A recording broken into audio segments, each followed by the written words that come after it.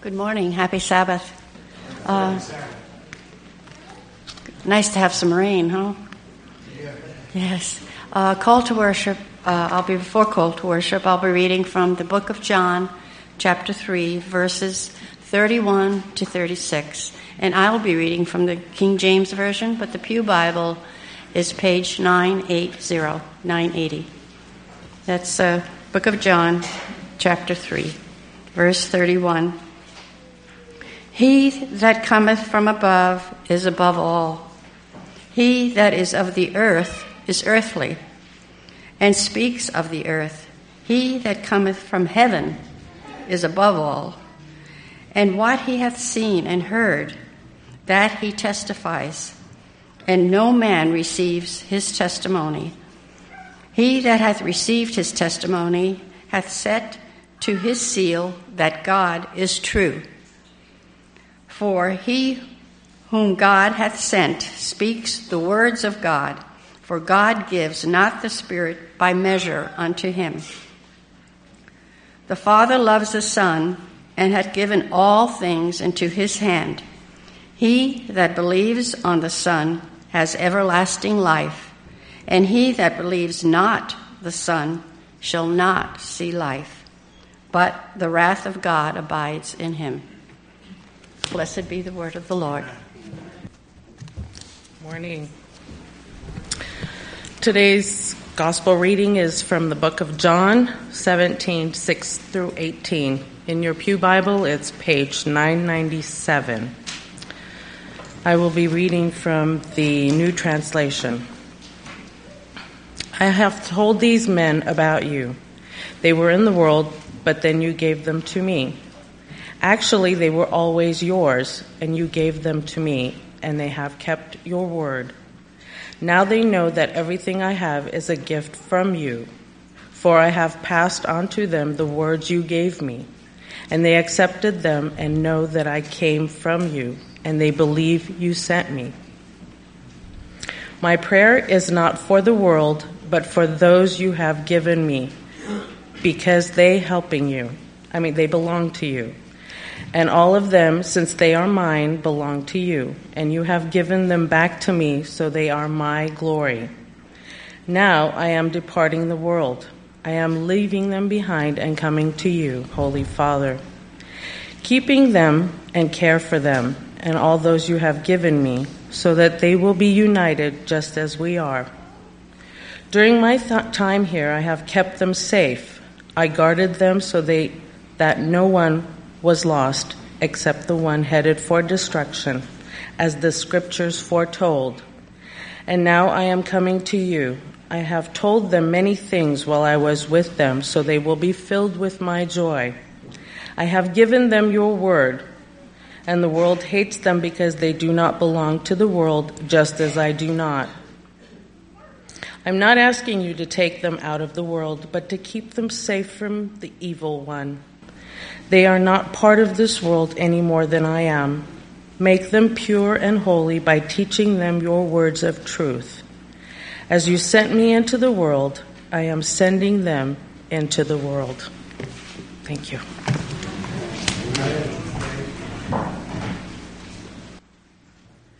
There are lots of things that are interesting about biblical studies, and one of those is the way in which sometimes we find things are structured.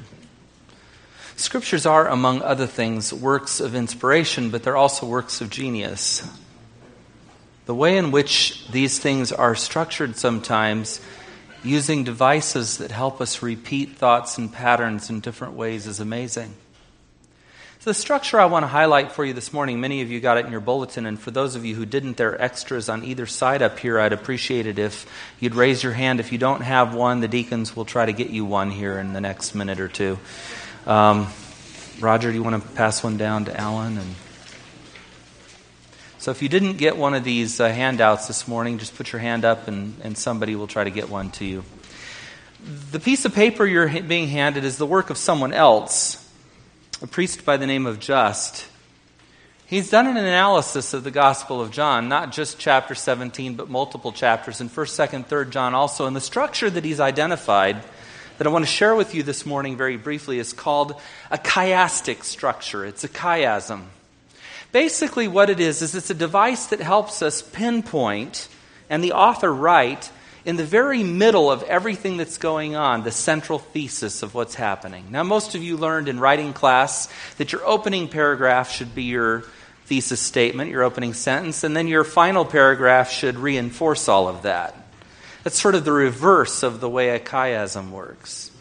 Chiasm has an assertion, an A, if you will, it goes to a B, theme, C, D, E, F, G, even further, culminating in a point that would be the thesis of that particular chapter or book or set of writings. Sometimes a little section of Scripture, in biblical studies terms, we call it a pericope. It's another fancy word for a little self-contained section of Scripture. A chiastic structure might be present in any of them. In fact, the entire book of John is a chiastic structure. Deuteronomy has chiastic structures. Leviticus 11 is a chiastic structure, for example, dealing with sanctuary. So we have these all throughout Scripture, but it's a device of genius employed. And then retreating from the primary theme, you come back to a C prime, B prime, A prime, until you get back to the place you started and have reiterated it. These devices help us see what's important. They help us understand what this part of the gospel is trying to teach us and what this part of the gospel is trying to tell us. And so this morning, in the brief time that we have, what we want to get to is what's significant about Jesus' prayer in John 17. What's really at the heart of what's happening here? And there are so many great things going on in chapter 17.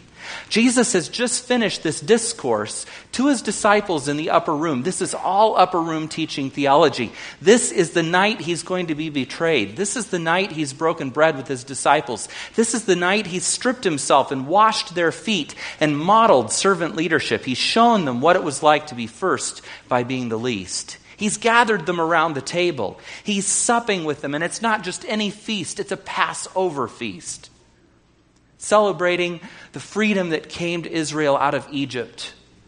The night the final plague hit Egypt and the firstborn of everything were destroyed, the blood was painted on the doorposts and on the lintel. They stood with their loins girded, so to speak. They were ready to march, staffs in hand. They had everything ready to go. They didn't bother to leaven the bread because there wasn't time for it to raise. They baked it flat. They were instructed, eat bitter herbs to remind you of what you've been through. Well, I don't think they needed much reminding so early on, but it would become part of the tradition. They slaughtered that lamb. That's where the blood for the doorpost and lintels came from, and they ate it according to the instructions given them by God as they waited for that long march out of Egypt.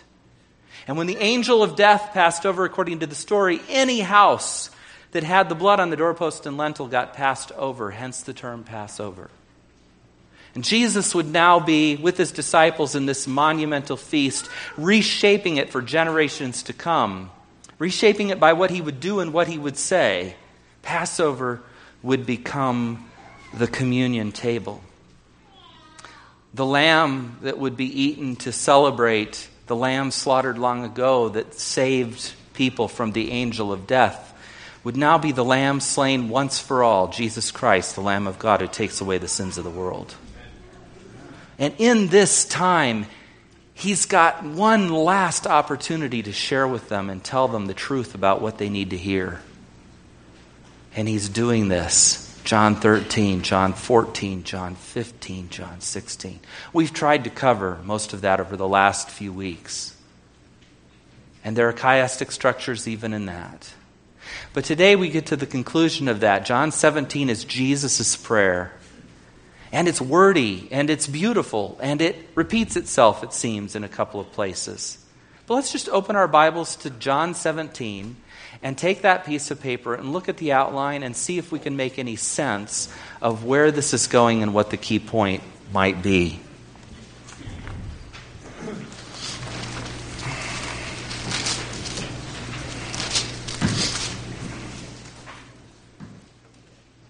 Jesus starts by praying for himself. Verse 1, after this, he looked toward heaven and prayed, "Father, the time has come."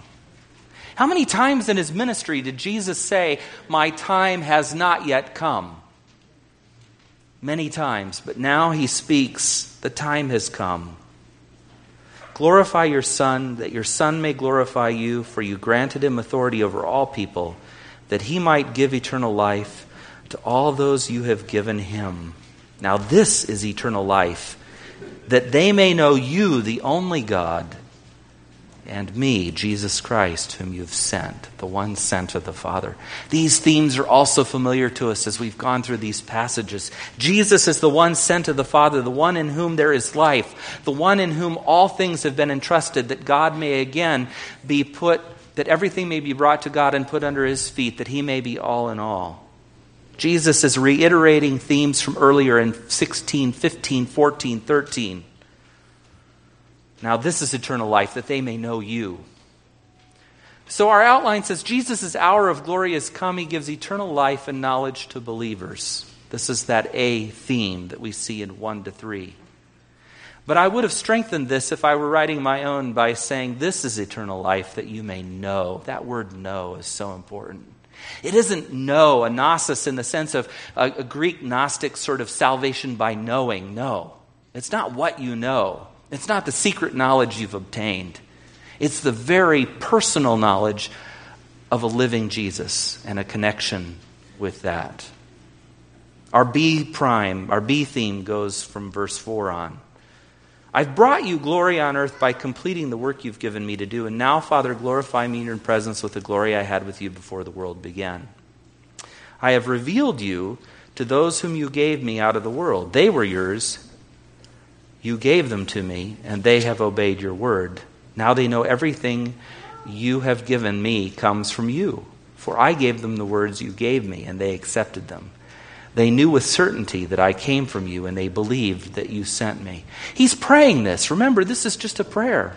Earlier, he had said to the disciples, or the disciples had made this confession in verse 29 of 16.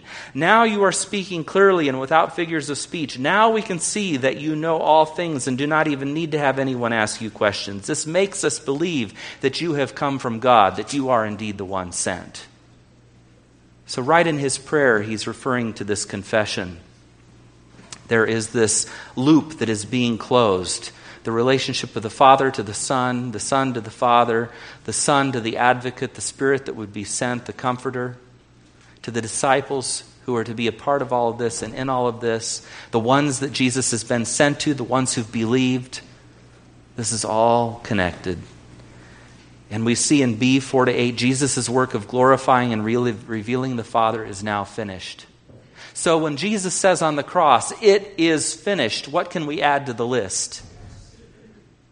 We usually say his victory over sin is complete. His agony is done. His time of suffering is through. Now he moves on to glory. But what is added to this is the glorification that Jesus has done is not just his own glory or for the Father in an empty sort of sense. It is a revelation.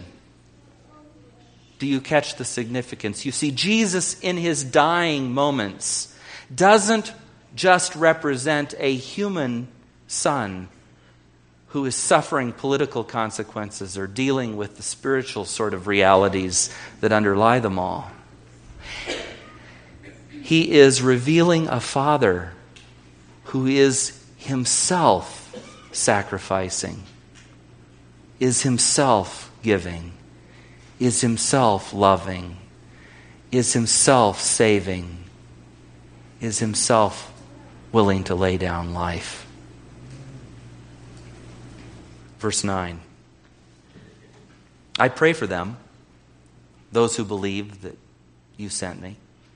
I pray for them. I'm not praying for the world, but for those you've given me, for they are yours. Now, that isn't human logic, is it? Something's been given to me, it's mine. But in Jesus' way of understanding how this all works, he's been sent to the Father to represent the Father, to glorify the Father, but all things have been given to him and all authority has been given him. So as he finds people who will believe, as he teaches them, as he works with them, as that happens, he's now saying, you've given them to me, but they're yours. This is the circle I'm completing. All I have is yours, verse 10. And all you have is mine. There is no separation. And glory has come to me through them. They are my glory. You are the glory of God in this case, in this story. I will remain in the world no longer, but they are in the world, and I am coming to you. So, Holy Father, protect them by the power of your name, the name you gave me, so that they may be one as we are one. While I was with them, I protected them and kept them safe by the name that you gave me. The Lord saves, Yeshua, Jesus. None has been lost except the one doomed to destruction, so that Scripture would be fulfilled. And of course here Jesus is referring to Judas, who came into our vision in chapter 13. So Jesus prays for you, for all who would believe. He prays that the Father will protect them. He prays that they will remain in Him and as He remains in the Father, that the connection will not be broken, that these overlapping circles will somehow have fulfillment. It's a marvelous prayer. It's for you. It's for me. And then we get to verse 13. I'm coming to you now, but I say these things while I'm still in the world, so that they may have the full measure of my joy within them. Jesus is giving this one last piece. This is a transitional and pivotal verse. Can you hear it? I'm coming to you. I'm done. I'm on my way to you. But I'm still in the world. And while I'm still in the world, and while I'm praying this prayer audibly, and while the disciples are hearing and listening, and while those gathered around me in this room are hearing and listening, I want them to get this affirmation. I want them to understand that even in this moment where I stare down the cross, even in this moment where I face rejection, even in this moment where I face betrayal, even in this hour of loneliness, this time of isolation, in all of this, I speak this so that they may have the full measure of my joy within them. God's purpose is that we might live in His joy. Jesus' return to the Father will make the joy of all who believe complete, because our faith hasn't been placed in nothing. Our faith has been placed in the living Son of God. 14 to 19. I'll try not to labor this too much. I have given them your word, and the world has hated them, for they are not of the world any more than I am of the world. Now let's clarify this really quickly. We all know we breathe air, stand on terra firma, eat food. We all get dressed. We all brush our teeth, I hope. We all do the sorts of things that humans do. When we say this world is not my home, we're actually speaking a terrible lie in one sense, because this world is our home, has been our home, and will again be our home. But when we speak of the spiritual sense, we're saying that the values of a corrupted world are not our values. Our sights are on something above, something greater. We're not bound to the tyranny of the lies. We're bound to the freedom that comes in the truth of Jesus Christ. So in that sense, we sing the truth. Jesus says, my prayer is not that you take them out of the world, but that you protect them from the evil one. They are not of the world, even as I'm not of it, he says again. Sanctify them by your truth. Your word is truth. As you sent me into the world, I have sent them into the world. For them, I sanctify myself, that they too may be truly sanctified. So see, if we're in Christ and He's sanctified Himself, we've been sanctified with Him. If He's sending us as He was sent, He's completing the work that the Father had to do. There's a full cycle here, and it involves you and me. When we live in the truth, that is to say, when we speak, when we act in belief, when we carry forward the truth that's being listed here, that's being discussed here, as we are in the Father, just as the vine, the branches are connected to the vine, as we abide in Christ and make Him our home, this productivity comes forward. The work of Jesus gets redone and done again. You see, Jesus says something very interesting. Sanctify them by your truth. Now, we often want to run to a place like doctrine or something else. No. Yes, our doctrines are supposed to be a kind of truth. But there's a statement said here, your word is truth. Every word that proceeds from the mouth of God. Jesus is the one sent to speak that word. And so now as he talks about his relationship with the Father and the Spirit he's going to send, now as he talks about the power of belief, now as he talks about the ones who've been bound to him by the grace of God, now as he talks about those that he's been sent to, he's asking that this all be folded into a protection. A protection not just from the world, but from the evil one who has been prince of the world. Sanctify them by your truth, for your word is truth. As you sent me into the world, I've sent them into the world. For them I sanctify myself, that they too may be truly sanctified. We're covered in his sanctification, in his righteousness. And so there we see that Jesus prays that God sanctify the believers who are not of the world. Again, we want to clarify, not of the world doesn't mean that we don't live here, breathe here, eat here, have human relations here. It simply means that our priorities and values, our beliefs connect this to something transcendent, something greater. The one who came to the world and the one who went back to the Father from whom he was sent. My prayer is not for them alone. I pray for those who will believe in me through their message, that all of them may be one, Father, just as you are in me and I am in you. May they also be in us, so that the world may believe that you have sent me. There's an old song from the 70s. You probably remember it. We are one in the Spirit. We are one in the Lord. We are one in the Spirit. Yeah, you know it. That song is based on this passage. That's the power of singing Scripture. You see, and we're not one because of uniformity. We're all different, marvelously so. But there's a unity that comes because we have believed. We've attached ourselves as branches to the vine. We've chosen to be in Christ, and he declares that in him we are one. And thus we can sing that song. We may disagree about politics, about issues in the church. We may disagree about lifestyle pieces. We may even argue about a particular doctrine from time to time. God bless us. It's as it should be. Whoever said it should be different? But we're one.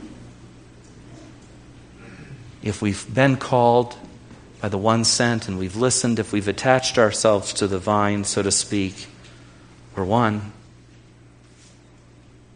I pray that all of them may be one, Father, just as you are in me and I am in you. May they also be in us, so that the world may believe. That's the test, isn't it? The world will know we're Christians by our love, is how that song concludes. They'll know because we're one. Not in some silly sort of uniform kind of way, not in some sort of childish sign on the dotted line kind of way, but we're one because the Spirit has made us one. That's powerful. That's transcendent. That's connected to the living God and the Son whom he sent. May they be brought to complete unity to let the world know that you sent me and have loved them even as you've loved me. That's the love of the Father. The same love he has for the Son is the love he has for you. This is why he calls you brothers and sisters. Servants no more. So verse 20 to 23 says, Jesus' unity with the Father completes the unity of all believers. That makes it really important, doesn't it? That through him we're connected, we're unified, we're made one as he is one. Father, I want those you have given me to be with me where I am and to see my glory, the glory you have given me because you loved me before the creation of the world. Righteous Father, though the world does not know you, I know you, and they know that you have sent me. I have made known you to them and will continue to make you known in order that the love you have for me may be in them and that I myself may be in them. It doesn't get more powerful than that. You can see how the reds connect, the blues connect, the greens connect. And Jesus, in this final statement, according to Felix Just, says Jesus' glory reveals the Father. Believers have the knowledge and love of God that evidences it. I want to read that 25 and 26 again. Righteous Father, though the world does not know you, I know you. And they know that you have sent me. I've made you known to them and will continue to make you known in order that the love you have for me may be in them and I myself may be in them. And we come back to our thesis statement that the joy may be made complete. That we might believe that Jesus' work, when he says it is finished, is not just a work of sacrifice, but it's a work of connection. It's a work of glorification. It's a work of revealing once again the Father to us in the midst of the distortions that have invariably entered the religious system. And that should be a warning to us too, shouldn't it? We should be aware of the distortions that enter our religious systems. Those things that take us away from a vision of the Father, full of grace and truth, who sent the Son. The self-sacrificing God who would have you believe. This loving God who knows you and longs to be known and is revealing in and of himself. This one who wants to bind you to himself in Christ, that we may be all one again, that the universe might be reconciled. This is the call of the prayer of Jesus. I pray that it blesses you this Thanksgiving season. I pray that your joy may be complete. I pray that as you give thanks, you will remember to give thanks for the Son, who's the revelation of the Father, the one sent, in whom we are bound to one another through, and by whom we're connected to the Father. May all things now living unite in thanksgiving. Lord, your God in the highest, to you we sing, Hosanna in praise. Happy Thanksgiving.